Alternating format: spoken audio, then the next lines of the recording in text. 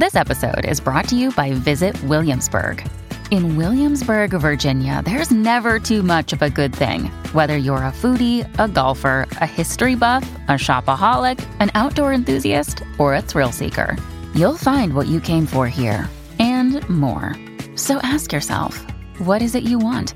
Discover Williamsburg and plan your trip at visitwilliamsburg.com. Well, howdy there, Internet people. It's Bo again. So today we're going to talk about how your brain works and some of the wilder, let's just call them theories, that are floating around out there.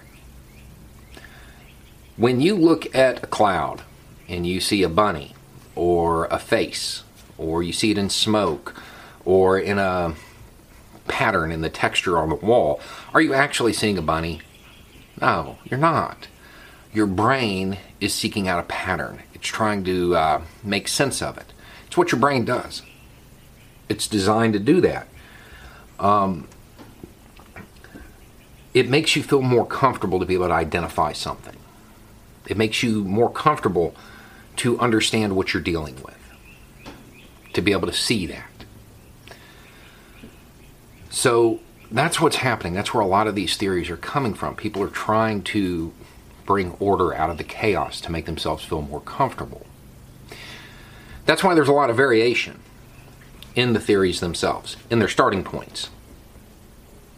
You know, it was this, it was that, it was these people, it was those people. It doesn't matter.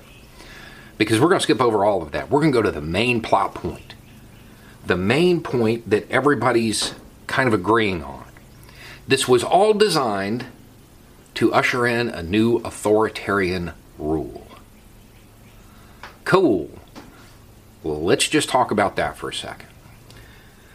The string pullers of the world, those Ivy League individuals, these are generally pretty smart people that get named in these things. Their plan to usher in authoritarian measures was to create a situation in which they have normalized wearing masks and gloves everywhere you go. Because it's much easier to control people when you can't identify them. They've created a situation in which half the country is stocking up on food, medicine, water, a lot of them guns and ammo. All of the stuff you would need to maintain or fight back in the event of authoritarian rule. It's not looking so good. This theory doesn't make a whole lot of sense. More importantly, it undermines the very basis of government. What is a government there for? Why do people think they require a government? Well, they need to be protected. It's clearly demonstrating the government is incapable of doing that. Doesn't breed a whole lot of faith. It makes the enforcement class, those cops and correctional workers, makes them unlikely to exercise the government's monopoly on violence because they don't want to touch anybody. It undermines their most trusted and most effective method of control. It degrades military readiness, something they would need if they were intent on ushering in this new regime. It curtails creature features, concerts, sporting events, all of this stuff that ever since the days of Rome, the elites, the rulers have known is required to keep the populace, us common folk, from rebelling.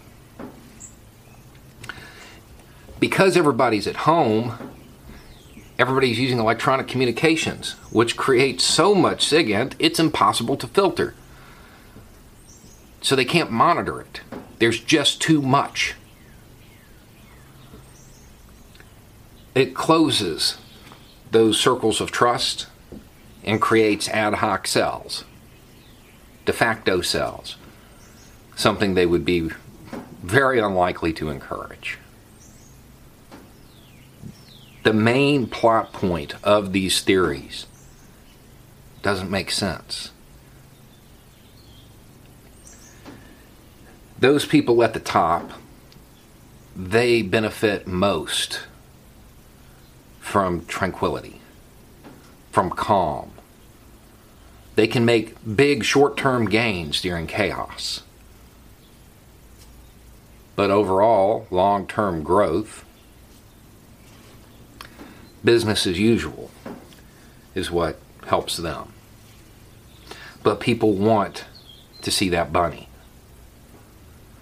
They want to bring that order out of chaos. It makes them feel more comfortable. Let me tell you a more likely theory. The more likely theory is that it's already here, and you don't know it. South Dakota's governor was very reluctant to issue a stay-at-home order, so much so that now it's kind of out of control there. The mayor of Sioux Falls is begging for a stay-at-home order.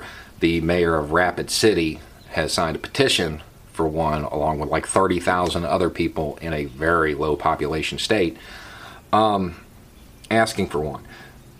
The governor, who is one of Trump's minions, said that it was the individual's right to determine whether or not they go to work or stay home or go to church or whatever, because we're in America and we have that freedom. I agree with that. It is your right to determine that. It is. You should have that authority, that agency. You should have that. So why aren't people doing it? Because they already exist in a system that is authoritarian, and they don't know it. There's an inherent coercion in our current system because the average person can't exercise that autonomy, that agency, that authority, unless the government tells their boss it's okay. Otherwise, they'll get fired. Their landlord will throw them out. There's an inherent coercion in this system. It's not a bug. It's the design. The authoritarian rule people who subscribe to these theories are worried about, it's already here. It is already here. And, well, they love Big Brother. They're willing to go out and advocate and say, well, I need to go to work because if I don't, then this will happen.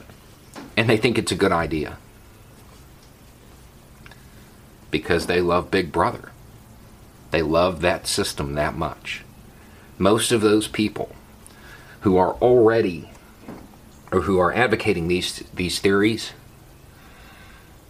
they're already firmly in the grasp of that authoritarian rule, the one they fear. I was going to do a whole video on this next point, but there's no reason to. People have been asking how long, or when did the government get all of these new powers? When did they become able to do this and order people to stay at home and blah, blah, blah? They've had them for a really long time. They put them into widespread use more than 100 years ago. They've had them for much longer than that. This isn't new. Some of the surveillance measures are new, and those should be opposed. I don't trust the government with my data, especially given the fact that they can't even handle their own. But it's not out of fear of some authoritarian regime, because that's already here.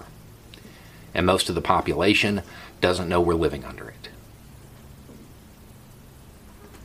If you want freedom, if you want that, you have to exist in a system that allows it. And if your system has you under the boot of somebody else, you don't have freedom. It doesn't matter what flag they wave, what song they play, or what quotes they use. If somebody can coerce you into going to risk yourself for their economic benefit mainly, and you get the crumbs, you are existing in Orwell's future.